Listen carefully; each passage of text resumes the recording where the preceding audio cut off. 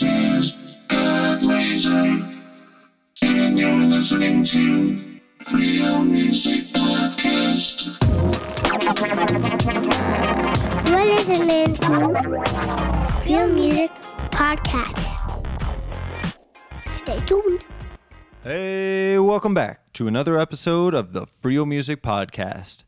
In this episode, I sit down with Chris Caligaris, aka Godlazer. Chris has been making music for a long time. Since a young kid, he started out in a death metal band and has since evolved his sound. He is now performing solo and is producing some heavy, funky electronic music. He calls it Ancient Future Bass Funk. So stay tuned and enjoy. Sure, my name's Christopher Caligaris, and I go by Godlazer. We're going to rewind the tape back to the beginning. What is your first musical memory? So I have, my first musical memories are with the piano. I have a picture of me in diapers at 2 years old, and I have this look of bliss on my face. And ever since seeing those pictures from my parents giving them to me, I've realized those deep memories of the piano were definitely true. And you remember it being I do remember. diapers and I all? do remember. And 8 was when I really consciously decided to pick up an instrument and start to develop my craft. What instrument was that? Guitar. Okay. I had found my dad's dusty guitar in the basement of a home with a friend of mine, and we said, "Wow, actually, it's very similar to your guitar." And we said, "Wow, let's try to learn this thing." And we didn't know. We didn't have teachers or anything. So we put it on our lap and put our thumb, that normal thumb technique of sitting on your lap trying to figure out how to bend notes and play them. And we would listen to our favorite songs. My mom had this room called the music room, and she dedicated that room just to instruments and listening. And so we would listen in the music room to different tracks. And the first albums I ever bought was Rage Against the Machine, the self-titled, and Pink Floyd, The Wall, and Jimi Hendrix, Experienced. And those 3 albums really influenced me. And after that, the Deftones. And I started to listen to these songs and try to learn them by ear. I didn't look up the notes. I didn't look up tabs. I tried to figure out what really was going on. When I held the 7th fret, was that really the sound that was coming out of the speaker when I heard it? And over experimentation, over time, I would learn these songs without looking up the music. So that was the beginning, definitely. And what year were you born? 1988. 88, okay. Mm-hmm. And did anybody lead you to those albums that you purchased? So actually, I grew up in upstate New York. I was born in Colorado, but my mother was a professor of dance, and she taught at Alfred University, where I was a university brat for a small while till I was about 11. I moved back to get to Colorado. But in that time, there was one store downtown called the Music Alley, and they sold CDs, and we would go in there and look at CDs, and we were so young. I mean, this was the beginning of everything. We hardly had the money to buy those CDs, but we get it somehow. I remember holding a birthday party and asking every kid to give me $5 so I could buy The Wall. It was $50. Damn. Back then for Wow. a two disc. Okay. And so the Music Alley, I gotta give it up to that little store. Us going in there and thinking it was cool, looking at posters and stuff like that. I met you at Sonic Bloom, and you crushed it. But not only that, you talked with the audience and the media team, and one of the interesting things that you had mentioned was that you started your touring career in a death metal band. Yeah, I did. How'd you start there? Okay, so as my music career progressed, of course, metal were part of my roots with Rage Against the Machine and Deftones and stuff. And I slowly started to want to become that type of band. I wanted that band. I wanted a metal band because I was attracted to the energy, to the breakdowns, to the drumming. It was insane. So I moved away, and when I moved away, I moved to Colorado. Colorado Springs is my hometown.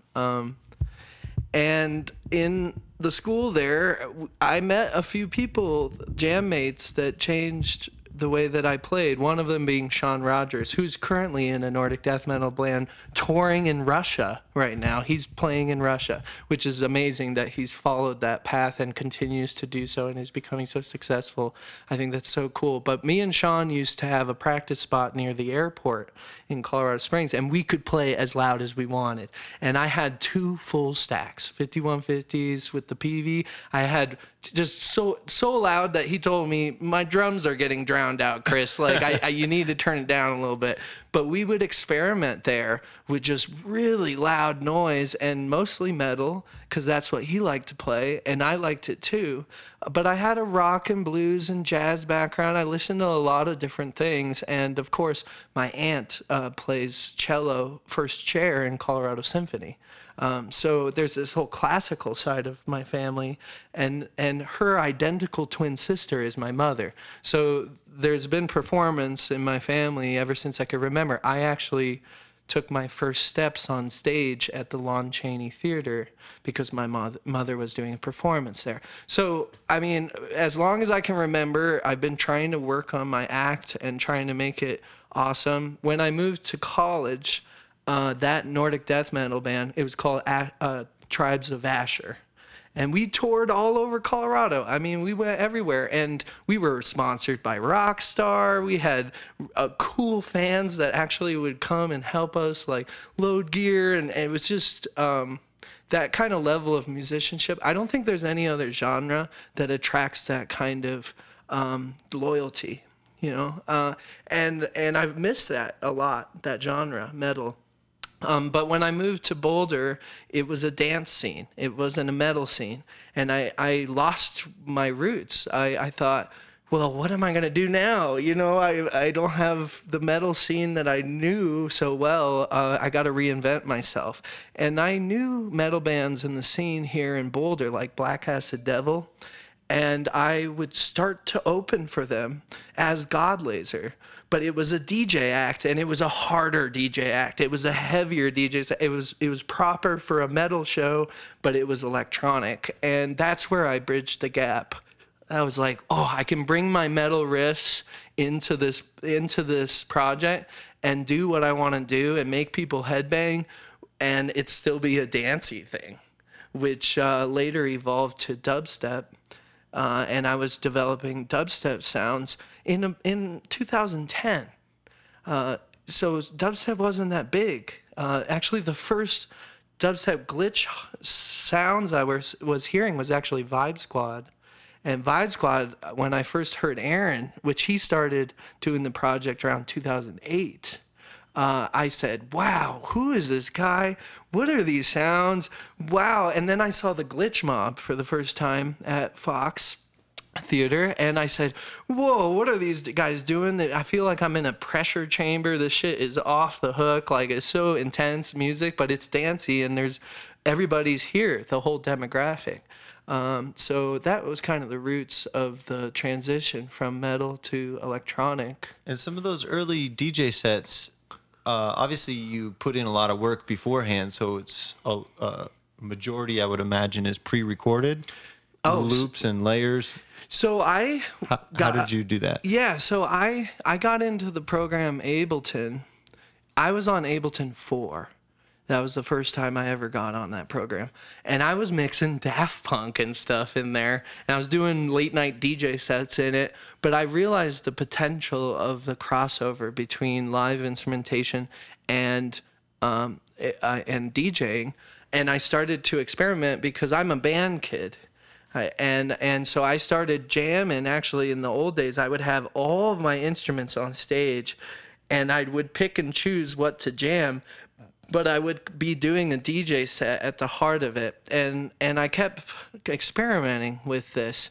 I actually entered CU's Battle of the Bands with my act Godlazer, and I placed third against bands. And I thought, how am I doing this? You know, I'm just one person on stage rocking out. But I saw the potential. I saw the future of music there. I thought, you know, I can't quit my own band, you know? So I could do this forever if I wanted to. And so I put all my eggs in it. you know, Nice. and I started to really experiment with sound. And the first sounds that I ever produced for Godlazer was from a completely experimental point of view, and I wanted people to experience something darker, but experience themselves through it. And I didn't really know what the project was going to be then. I was very open, and I started actually experimenting with the loudest sounds I could find. One of them being a mistake that ended up carrying through every album I have. I had listened to a sound that went through my mixer. I accidentally put my headphone jack in the input jack, and it was a mistake. And the feedback loop that was created was so loud that I threw my headphones on the ground, and I said, wow, my ears were ringing from it. And I thought, that's the loudest sound I've ever heard in my life. And I said, I'm going to record that sound. I'm going to record it, and I'm going to try to capture it, and I'm going to try to make it chromatic, and I'm going to try to play it like a piano. So I recorded the sound in Simpler in Ableton, which is a program where you can take any sound and turn it into a piano roll. And so I took that feedback loop and I cut out all the high end, everything that really hurt me, the screeching sound. It's basically the same sound when you put a microphone too close to a speaker and everyone shudders from the sound. It's a horrible experience. But if you take away all the top end and you just leave the low end from that frequency, it has this insane effect. It feels like the bass is moving your shirt. You can't really hear it, but you can feel it, that kind of sub game. So I started layering that low end bass with dubstep bass lines over top in the mid range. And that's how I got my Godlazer sound.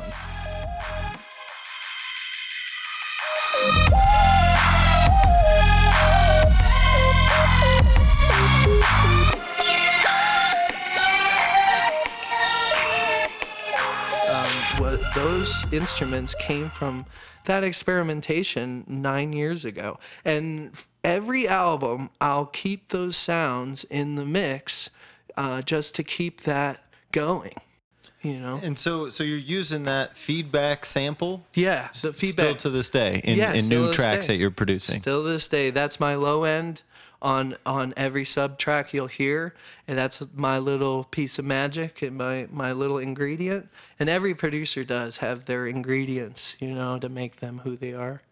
And I keep adding new synths and new sounds, but I keep the old ones just so you can have some consistency with my albums, you know.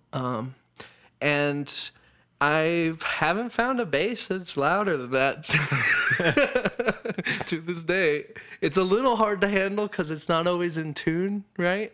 And I really have to mess with the tune of it to make it right, but it makes it even nastier, honestly. So each song you're fighting it in a new way. Yeah, totally. The layering can cause the word grime, in my opinion, stems from that grinding against those frequencies. And that ride and that grind is what makes it grimy, in my opinion. Nice. Yeah. Nice. Well, tell me about the evolution of Godlazer. When did you first call yourself that? Yeah, so actually originally it was a duo, and it was not a single project. My friend Sean and I, we were on a motorcycle ride up in the mountains, and we had decided that we wanted to become international DJs, and we said, well, we got to start with a name, and we wanted to attract the ultra culture. I mean, the people who really get down, the people who leave their judgments at the door, that are there for the show and there for the music and not for anything else. And at first, Sean told me, he said, cultural deluge. I like that, like a cultural wasteland, you know? And I thought, that's pretty cool, but it's hard to spell, you know? People might not get that right away. And I was just sipping a root beer, and it hit my head like lightning, Godlazer. And I said to Sean, I said, what about Godlazer? And he goes, that's pretty cool. And then we went back and forth, cultural deluge, Godlazer, cultural deluge, Godlazer. That is cool. Let's go with that. And I did maybe one show with Sean before he decided that he didn't really want to be a part of Godlazer. He wanted to do his own thing called Faux and I said, okay, that's fine. We'll still play together, but I'll keep the project going. And he said, that's cool, that's fine. And actually, Sean doesn't DJ anymore, but I've kept that DJ name going forever now. And I don't think I'm gonna stop, honestly. And when was that motorcycle trip? That was 2009. Okay.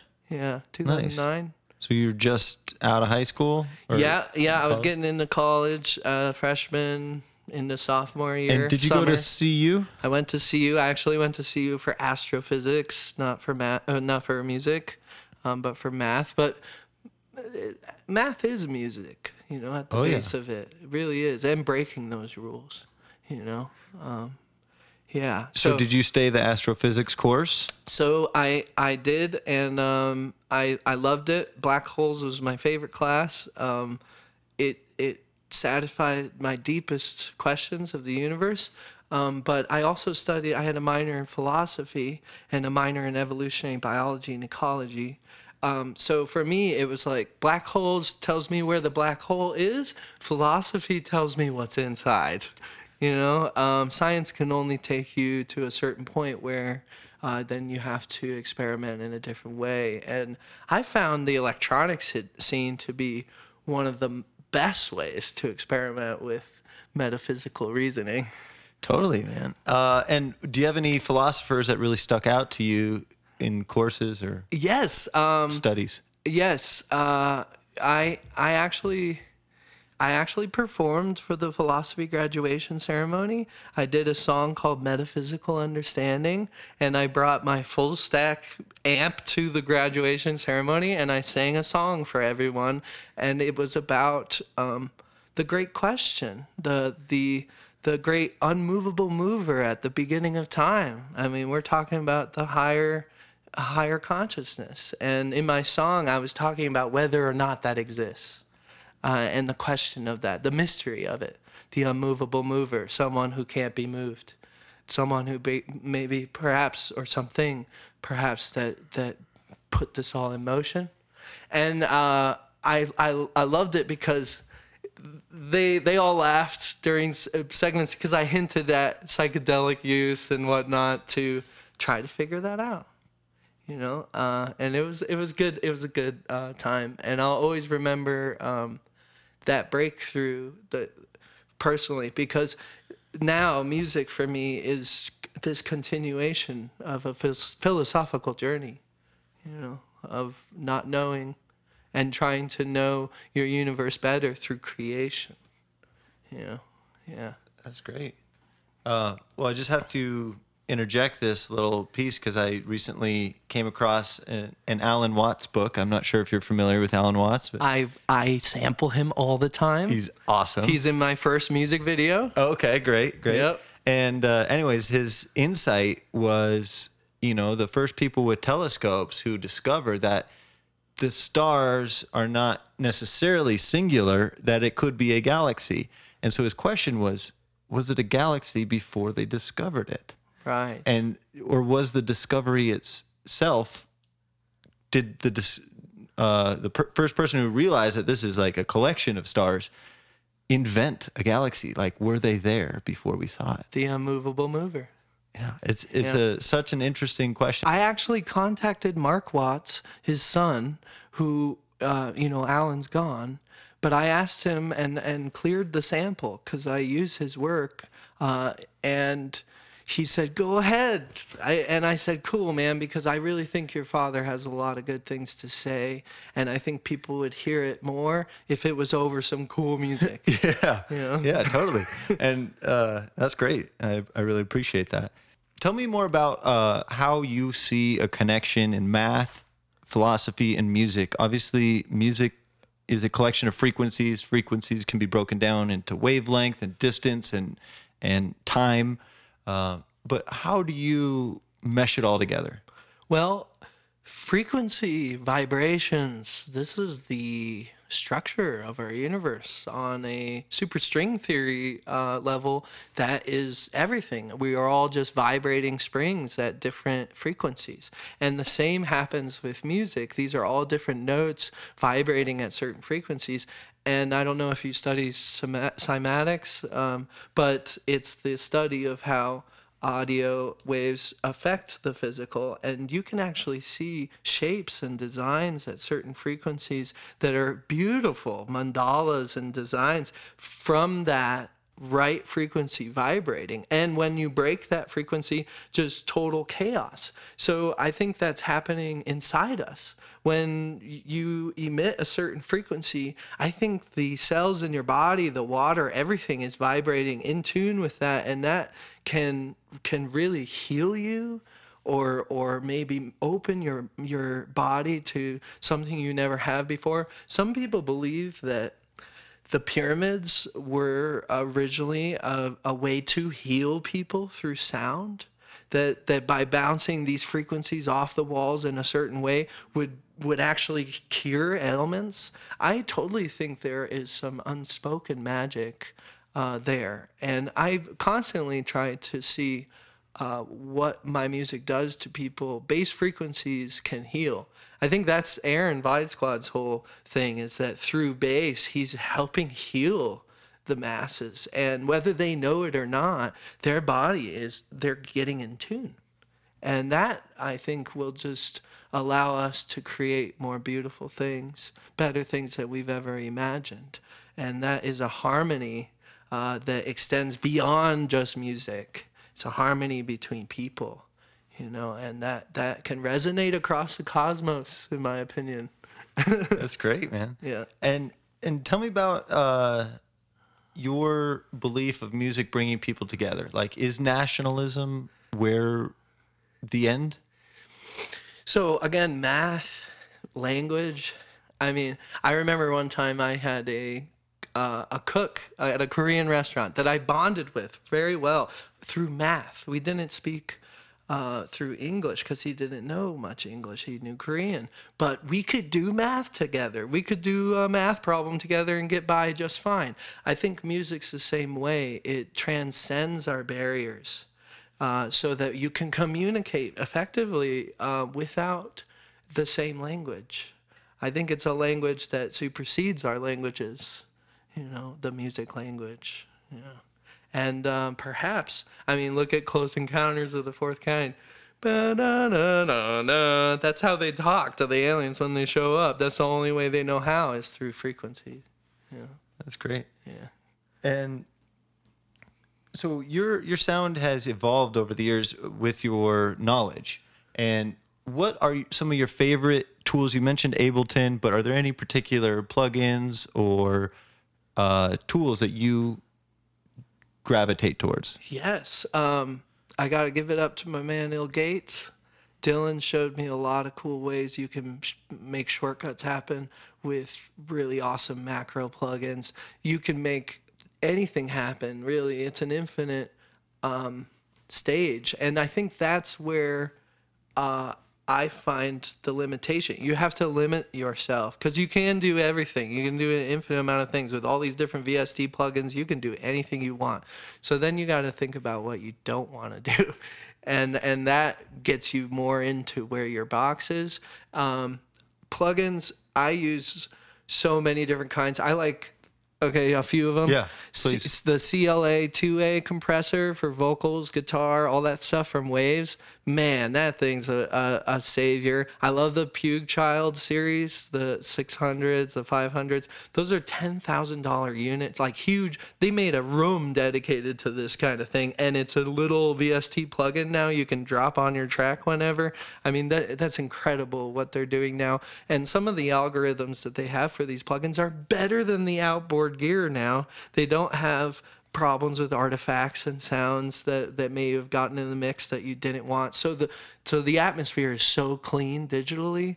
I use the L1 Ultra Maximizer. I use the L2 Ultra Maximizer. These are waves compressors. I use those limiters. I like them. I also use different plugins for stretching and time stretching, and different ones for like stutter edit for creating weird vocals and choppy stuff. And I can actually set it up so that I can play the effects on a pad in real time. So then I can chop up something the way I want to chop it up in a musical way instead of it just being a math way. I can actually play the effects that are being applied. That kind of stuff is revolutionary. I use a fade to gray that my homie Spectre, he doesn't do music much anymore, but one of the first Sonic Blooms I went to at the Mishawaka Amphitheater, he played. And he actually dropped Gold Dust. That was the first time I ever heard Gold Dust. And I thought, who is this guy? And I got his fade to gray that he made himself. And I've been using that ever since. It cuts out the low end and the mids, and then it delays in time with the master clock. So then you can just take out sounds instantly with a turn of a knob. I still use that to this day to mix sounds in and out.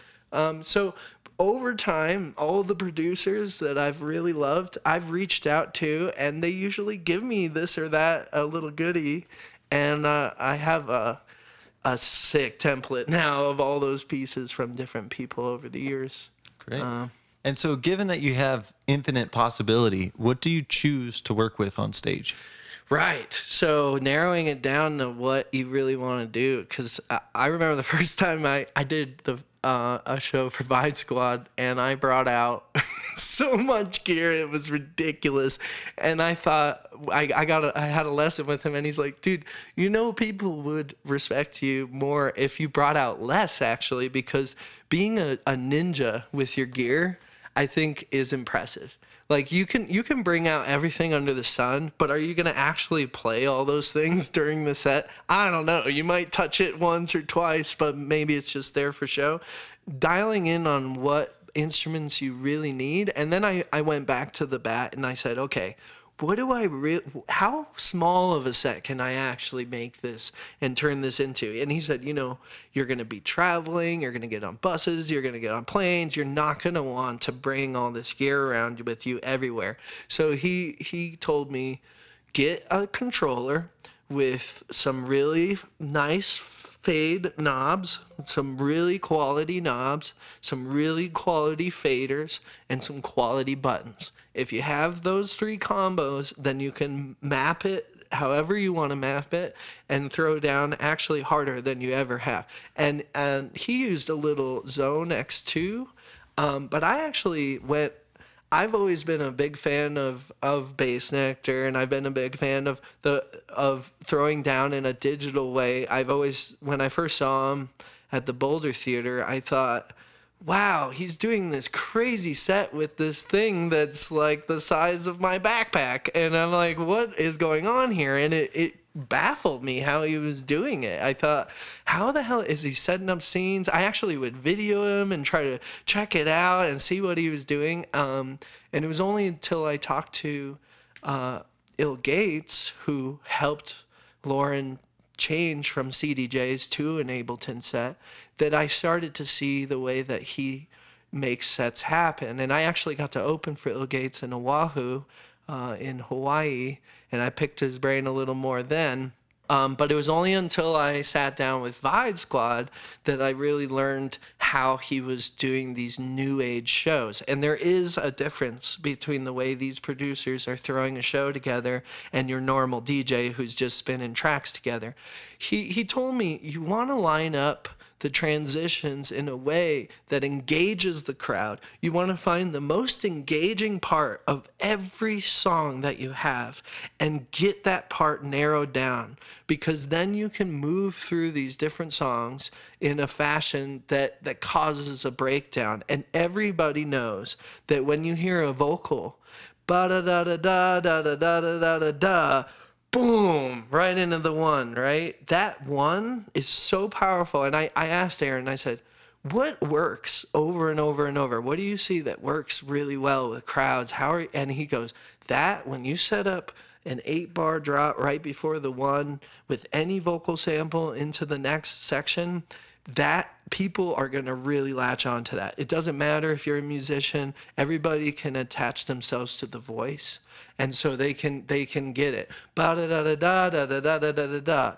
Boom. And that anticipation is actually what causes music to be so cool, because everyone anticipated the boom. And that is what makes your set fire. If you can keep setting up those situations over and over and over and over, now you're just, you got them in your hand like a basketball, and you're just dropping them left and right, you know. And now your set's gone from, okay, we're listening to your song, to, okay, we're listening to the best part of your song, into the best breakdown, into the best part of the next song. And that's how you make these new age shows pop. And after you got that down, then I like to add live instrumentation on the mix on top of it, ad lib by ear. And that makes it live. You know, people gravitate to that. If I'm holding a guitar up and I'm playing a riff right before the break, just like the vocal, and I'm building that riff up, and then I hold that note right before the one, ba da da da da da da da da da, wow, boom, right into that. Oh my God! Now all of a sudden that amped up that section even more, and that's your ability as a musician. You can really make those moments count, and when you hold a guitar up in that moment, people hold those horns up. They know what to do. You know, and that's your job as a performer. You got to engage them and help them feel that moment more. And then when they're done with your set, they go, damn, I got to go to that again. And next time it'll be different because there's a live element. Right. And you set it up in a way that you can change it every time. And I do. I change my sets every show. It's never the same show. I could never pull off what I did before, because you allow that little live section, those live element sections. Are there certain crowds that tend to resonate differently? Yeah. So and do you ever drop that and nobody's on the same page? Yeah. I was talking to Yeti actually backstage at my last show with him at the Fox, and we were talking about the progression of sound and people's ears and everything, and he told me back in the day when I put a set together, I would clear a room out. People were just not ready for that type of music. But now he says I can drop a bass line without a snare, without a kick, and everyone's screaming their head off, where that didn't work before. I think staying in touch with the layman ear is really important for you to engage people, and city by city, the East Coast, the West Coast, Hawaii, I found big differences in all of those scenes, and I think what really what you have to do is know your crowd, look out in the crowd, see your age group, see who's there, and then I'll start to tailor my set based on the energy levels, based on everything. And again, like I said, when you set up a set in a way that it's always different, instead of having one set that fits all, you have the freedom to do that. I'll play Boulder, and I'll play more jam stuff sometimes. Then when I go to Denver, I'll play hard electronic, because that's what they want. And if I do this like weird jam section, they lose interest. But in Boulder, if I go too hard, they'll be like, I lose interest, you know, because there's a lot of band kids. So every scene, same with Hawaii. When I showed up in Hawaii, I was like, well, what am I going to do? And I talked to the people that live there, and they go, they like it hard and bassy with no lyrics at all. And I said, okay, well, then I got to switch up my set for this. And again, if you make enough music, if you make enough different genres like I do, I get bored. I make every genre, I think I've tried at least once. Then you have an arsenal. You can just pull from that and kill any crowd, which I think is the goal. You know, I asked a lady, I said, what's really killing it in your opinion? And she said, if you can do everything and do it well and make it fit all together, that's killing it, in my opinion. Yeah. So you call your music ancient future bass funk. That's right. Can you tell me about that? Yeah. So I I kept making my music and I kept thinking, this is not dubstep. This is not glitch. This is not drum and bass. This is not tech house. This is not future house. This is something else. This is a grander idea of mine. And I've always thought that music, I could either be a copycat and make something that everybody makes and find a crowd that likes what that is and kill that crowd, or I could be on the forefront of music, be on the wave that people maybe not understand or see yet, or maybe myself, I don't even understand. And so I tried to set up my music in a way that drew from the past but also included the future. And I thought ancient sounds. So I'm going back in time, thousands of years. I'm using scales that were way old, like Shibarak scales from the Middle East that are just thousands of years old, but hit me spiritually. And then I'll mix those with future bass lines, future kicks, future snares, future hi-hats, all the stuff that makes it boom and bang. I'm going to mix that, the future. And the future is loud. I mean, it is. I talked to Jason Hahn and I said, if you could go back in time, where would you go and what would you tell them about the future? And he said he'd go back to Beethoven's time and he'd say, you think you're top of your game now? Try being top of your game in the future, and drop a bunch of dubstep on him. And I think he'd had his mind blown. And I think that's where I'm at. I want to be a time traveler in real time, now. The future, the past, and now, right now. And so that's where I get my name. Ancient, future, the bass, and then the funk part is me as a musician, the live instrumentation, the funkiness, and that's me being a human, and that's where I get the name from, the genre. Great. And you may have already answered this, but where do you see music going in the future? Like Right. 100 years from now? Yeah, so I think it's weird that Jim Morrison predicted this era of music. He said, there'll be men with laptops running, not laptops, but he said a machine. He said there'll be a man with a machine that's music. That's the future of music. And he was right. I mean, here he is. There's Bass Nectar on a machine running the whole show. And I thought, wow, he saw that. What's going to be the future? In my opinion, we're already starting to experiment with virtual reality. Paris Hilton's already done a virtual reality DJ show. I mean, it's just weird, the stuff that's happening now. And I think what's going to happen in the future is a more immersive experience with maybe all of your senses in a digital world. Perhaps a VR festival or something like that, where you'd experience sound in a totally disconnected, connected way. I see that happening.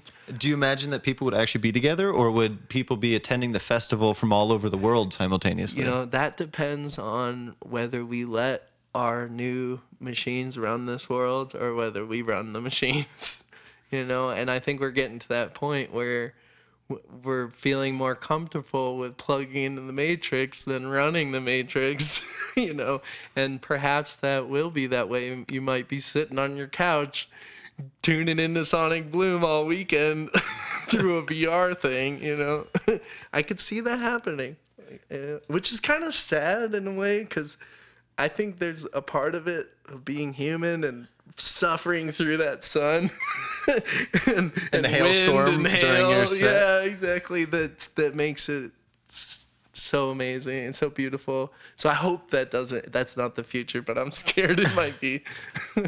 Fair enough.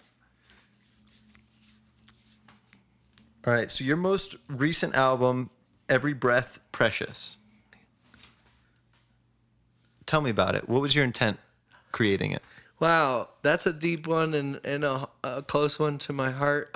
My father had stage 4 throat cancer recently, and he beat it. It was a scary time. I thought I was going to lose my dad. He lost his voice completely. He was in the hospital, and he pulled a piece of paper close to him, and he wrote on the piece of paper, and I didn't know if I was going to lose him that night, and he said, "Every breath precious." He wrote it down on the paper, and I read it, and it just brought tears to my eyes. I thought, that's the name of the album, because I wanna make that message go even bigger to everyone, so everyone knows how precious their life is. Every moment, every breath. You could have it taken away just like his was, and he didn't pass from it. He's still around. He's beating his best time running. And he smiles so big when he talks about that album. He shared it with all of his friends because he was the inspiration for that.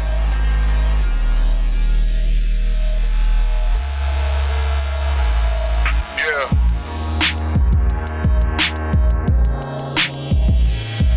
Yeah.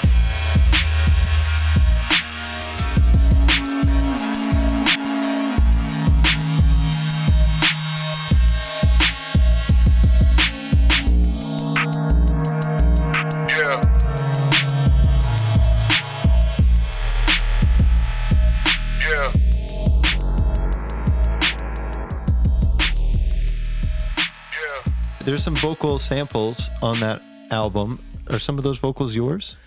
So I've worked with, yes, some of those vocals are my own. I've worked with other singers as well. And everybody, I think the best songs I have are collaborations, in my opinion. Why is that? Because two people's energies that have good intentions to create something beautiful, when they come together, those intentions are amplified. And I think a lot of times, if you can work together, you could create stuff that you would never create alone. Is it like constructive interference in a scientific, like on a wave? Yeah, kind of thought? Perhaps, or perhaps more harmonies, created through that process, that creative process. I've worked, like, for example, Camera Lights Action, that song, Ariel Robinson.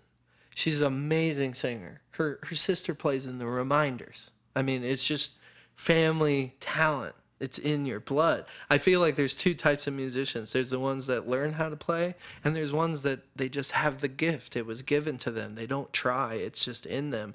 And she's one of those people. I recorded that song in one take. It took one take, and we were done. And that kind of talent, to me, that's real talent. And when people listen to that song, they feel that. They feel that talent. And I think that's what makes that song great. It's not me. I made a cool song. There's a cool house track under it. It didn't really have a lot of feeling until she belted on it. And then it was a work. I can't wait till I escape so I can dance the night away at the disco. Can't look back, I know it's over. Push this, keep moving forward. Disco. At the disco, you can't treat me this way. Let me go. At the disco, you can't treat me this way. 'Cause it's my disco, my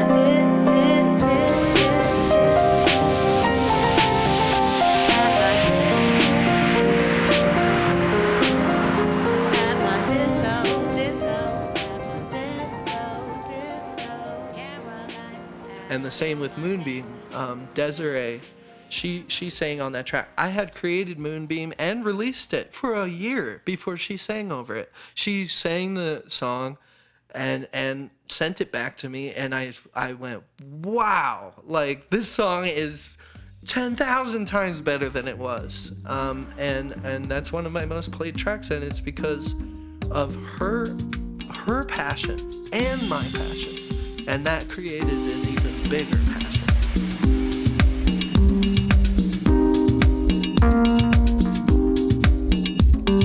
What have the stars been beaming? Oh, I wanna know.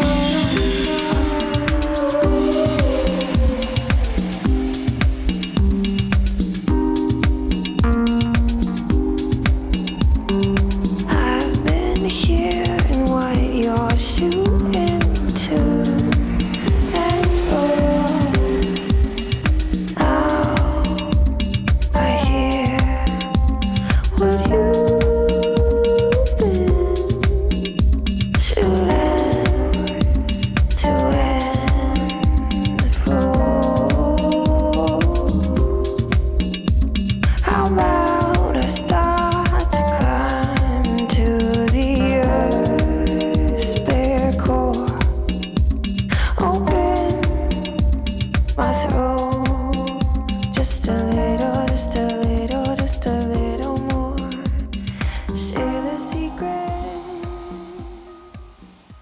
have a routine or a pattern that enables you to get into a creative mindset? Ah, yes. So this is one of my favorite, and I'm glad you asked this question because that's my favorite question. Creative process. Recently, I've moved to the mountains to Where? get to Nederland, Colorado, to get away from a lot of the energies that I was feeling in Boulder and in Denver and Front Range. It's all amazing energy, but it's intense. There's a lot of it. There's so much creativity flying around. It's so easy to get lost in your own creativity too. So what I find that I needed was a break from those energies, and I actually went to the mountain and stopped listening to music for a second and stopped playing music for a second and really just tried to release my thoughts, release all of my ambitions, release all of my ideas, and become a blank slate and really push all of my thoughts away. And I went to the top of this mountain and I sat there in meditation without any thought in my brain. And there, in the silence, in the stillness, at the top of that mountain, I opened myself up like a receiver. And this is where my whole name comes from. I believe I'm not a god or anything like that. I'm a Godlazer. I'm a antenna. I receive information because I'm open to it. So I opened myself to it, and I blanked my mind, and then all of a sudden a melody just comes through straight to my brain, the most beautiful melody I've ever heard in my life. And all of a sudden I'm just, wow, this from nothingness came this explosion of just the most beautiful melody. And then what I'd have to do is I have to sing it to myself. Once I receive that melody, then I sing it to myself all the way down the mountain till I get into my studio and play it exactly the way I received it, not changing it, not making it better or worse, just trying to receive and transcribe exactly as it was received. And after that, I'll take that melody and start building a structure around it, building drums, building this, building bass, whatever. But I took that melody and I made it a flute sound, and from there, I try to preserve that raw information. And for me, recently, that creative process has led to the best things I've ever made. The best things. Yeah. So is it typically melody first? For me, it's either it has to be something that can be sung from the heart, because that, I feel like, is the point of entry from which the purest things come from. If you can sing it, then it's infectious. You can sing it to yourself, you could hear it in a song and sing it later, then all of a sudden it becomes a part of you. Better than anything I've made, not from that kind of origin. Great. So tell me about that meditation that you're doing on the top of the mountain, or meditation that you perhaps do daily. Yeah. Do you practice daily? I practice, meditation? and my dad's an atheist, my mom's a Buddhist, Zen Buddhist, so it makes me very pragmatic. And I'm very open to whatever. And so meditation's a way for me just to find my center, so that I can be stronger when I'm awake in my waking mind. And I think it's a powerful tool if you can learn how to harness its power. I think creatively, a point at which you come from a still point is so powerful. You can shake the world with that kind of origin. And do you have a mantra or a particular type of meditation that you do? I do breathing exercises to stop what they call makyo, just random thoughts.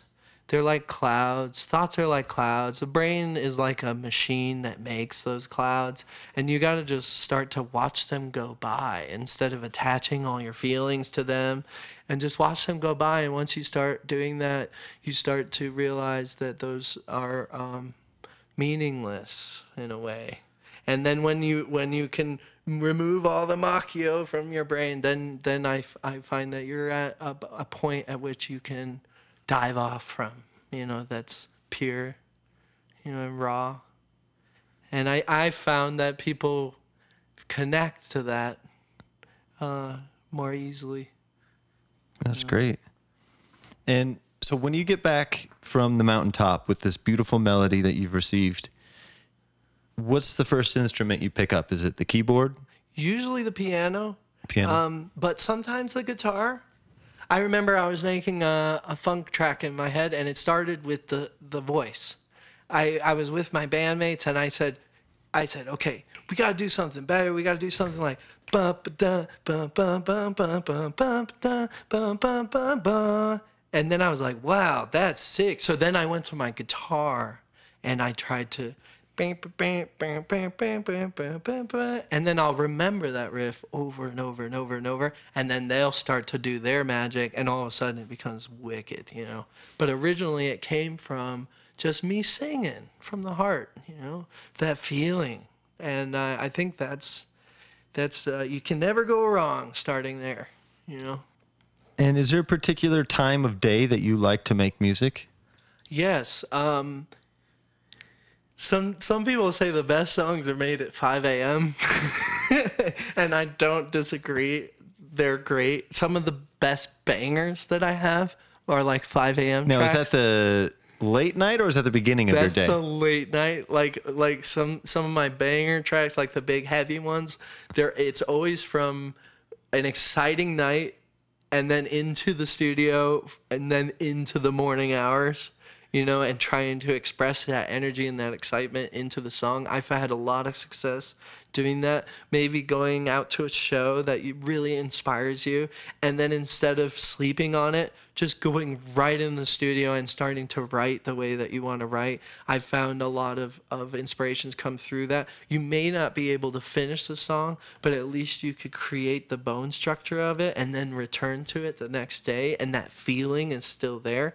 But personally, if I really want to write a song well, I'll start actually early morning, and I'll start with a fresh mind, and I'll work at it, and then continue, take breaks, but continue.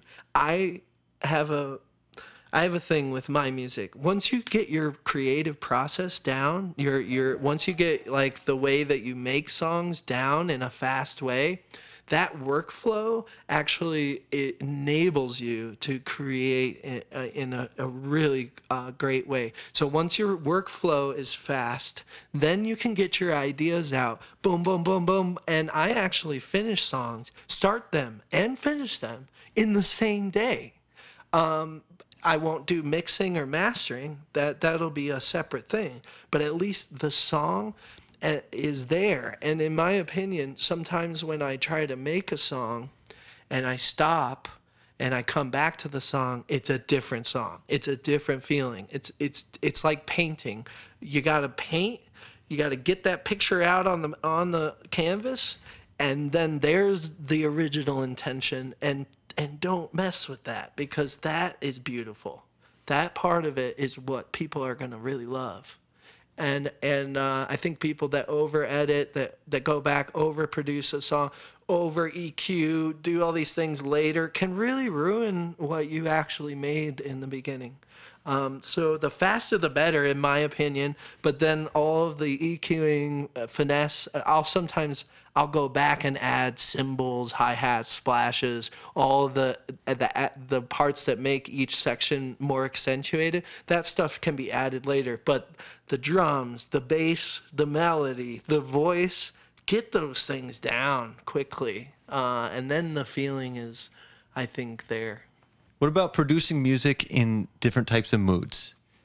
Yeah. Do you particularly gravitate towards producing on a sad day or a joyous day, or what calls to you? Yeah, emotion, in my opinion, the best songs, again, that I have are times when I was emotionally charged in one way or another. Sad, angry, happy, whatever, but the feeling that you have, if you're feeling that so intensely, I think what you can do, and it's amazing, and actually I began making music in a way that was very self-healing, because I was able to transform the energies that I was feeling into a work of art that then created new feelings that helped me get over whatever I was doing.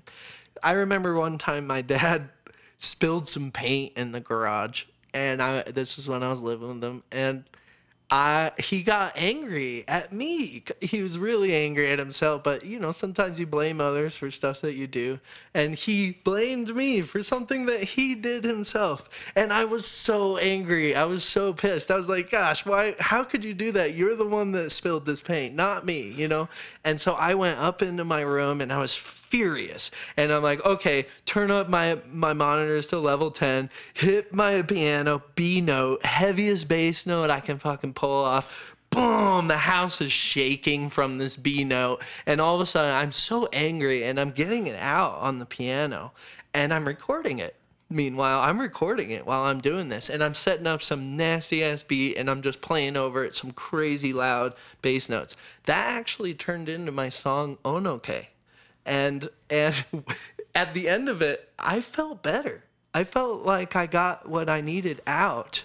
And then what I was left with, instead of hurting someone or breaking something or breaking the wall, what I ended up was with a banger track that actually had so much feeling in it.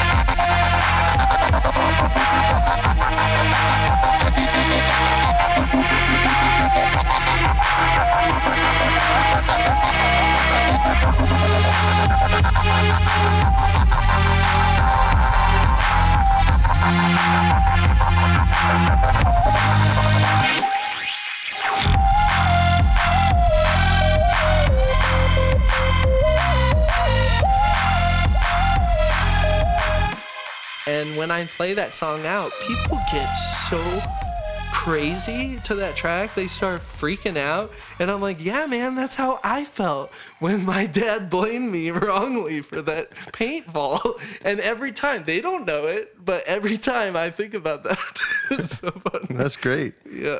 That's great. And it can happen with sadness. I remember I was so sad. I mean, a lot of songs are breakups or different times in my life where I was really feeling loss.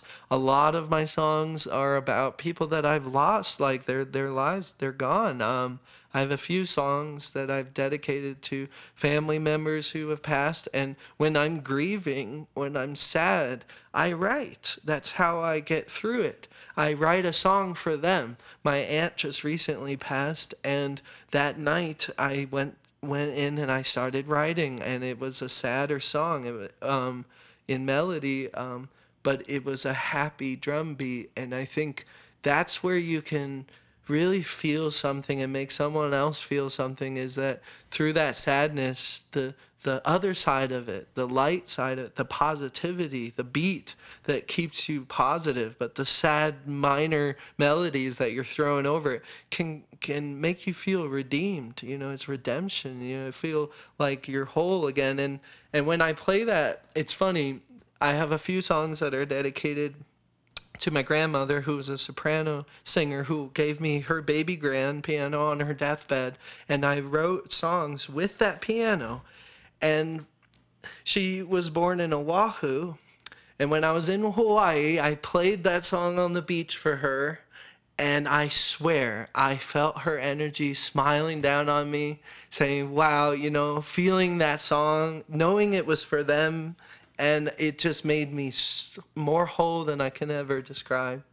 And that I think is so powerful, and it continues to be powerful in my life. And I don't think I'll ever stop writing music that directly relates to my life and the lives of others around me. Great. And what is one of those songs, or the song that for your aunt that you created? So it's not released yet. Okay. And actually, it's the title of the new album. Okay, well And- then hush, but hush. I don't mind putting it Okay, out there. okay. Because it's almost done. It's very close. exciting. And I've been playing out the songs, even though it's not released yet. But the album's gonna be called Electric Caribou. And, Great. And that's my ode to my aunt, and also an ode to Nederland because of Caribou Ranch and all of the thousands of artists who have recorded up there. I felt that energy too, and this was my take on it. This was my contribution of my Electric Caribou. Great. And what advice would you have for a younger musician starting out today? Don't quit.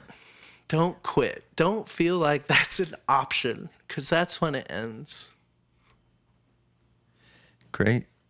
And what was the song for your grandmother that you played on the beach? Okay. So Camera Lights Action, actually, the song that I mentioned earlier with Ariel Robinson, the piano on that track is from my grandmother's piano. And every time I play that one, I think about her.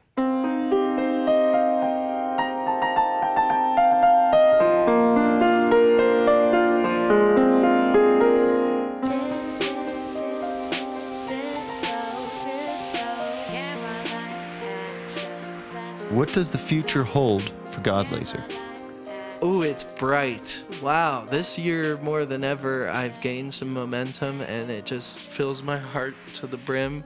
In 2 weeks, a promoter is going to be flying me to the Big Island to play and headline Candyland and also My Bar Kona, July 12th. It's just amazing to see across the world people hitting me up and saying, I want to bring the Godlazer experience here. I'm ready. If you want to bring it to your town, hit me up. I'm ready to play. I'm ready to share this. For a long time, I wasn't. I was in the basement criticizing my music to no end. But now I've seen what it can do and how it makes people feel, and I feel like I'm on a mission now, and I'm ready to play. That's amazing. And what are some good links and connects for fans and promoters out there who are looking to hear more of your music or reach out to you? Sure. Godlazer.com, Godlazer.com. You can contact me through there directly, godlazer@gmail.com. I'm my own man. I'm my own manager. I'm my own AR guy. I'm my own everything. I've worked with labels locally, but if you want to book Godlazer, you're going to be talking to me directly. I'm a game player. So hit me up. Online email's the best. And for those fans out there and listeners who want to hear more of your music, Spotify, Apple iTunes, Yep. SoundCloud. Yep. All of those. Every anything else? platform I believe I'm on out there. Great. And last question is for you. It's open-ended. Is there anything else that you'd like to share?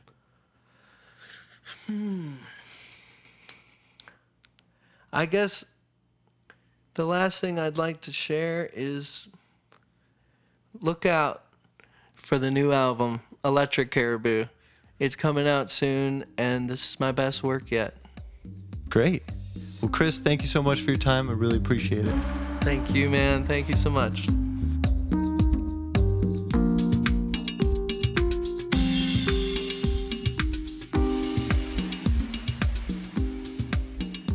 Thank you for listening to the Frio Music Podcast. If you enjoyed the episode, consider donating to our Patreon program. You can learn more about our Patreon program at friomusic.com/support. Even $1 a month can help us pay the bills and create more quality content for you. If you enjoyed what you heard or gained any tiny nuggets of wisdom from the show, please leave a comment and rating on your preferred podcast platform. Please take a minute to rate the podcast now. Your ratings really do make a huge impact on search results and can help other people find the show and the music that we feature. If you really love the podcast and don't want to miss an episode, you can subscribe to be notified when new episodes are released by visiting friomusic.com/P. Or if you really want to type it all out, friomusic.com FreioMusic.com/podcast.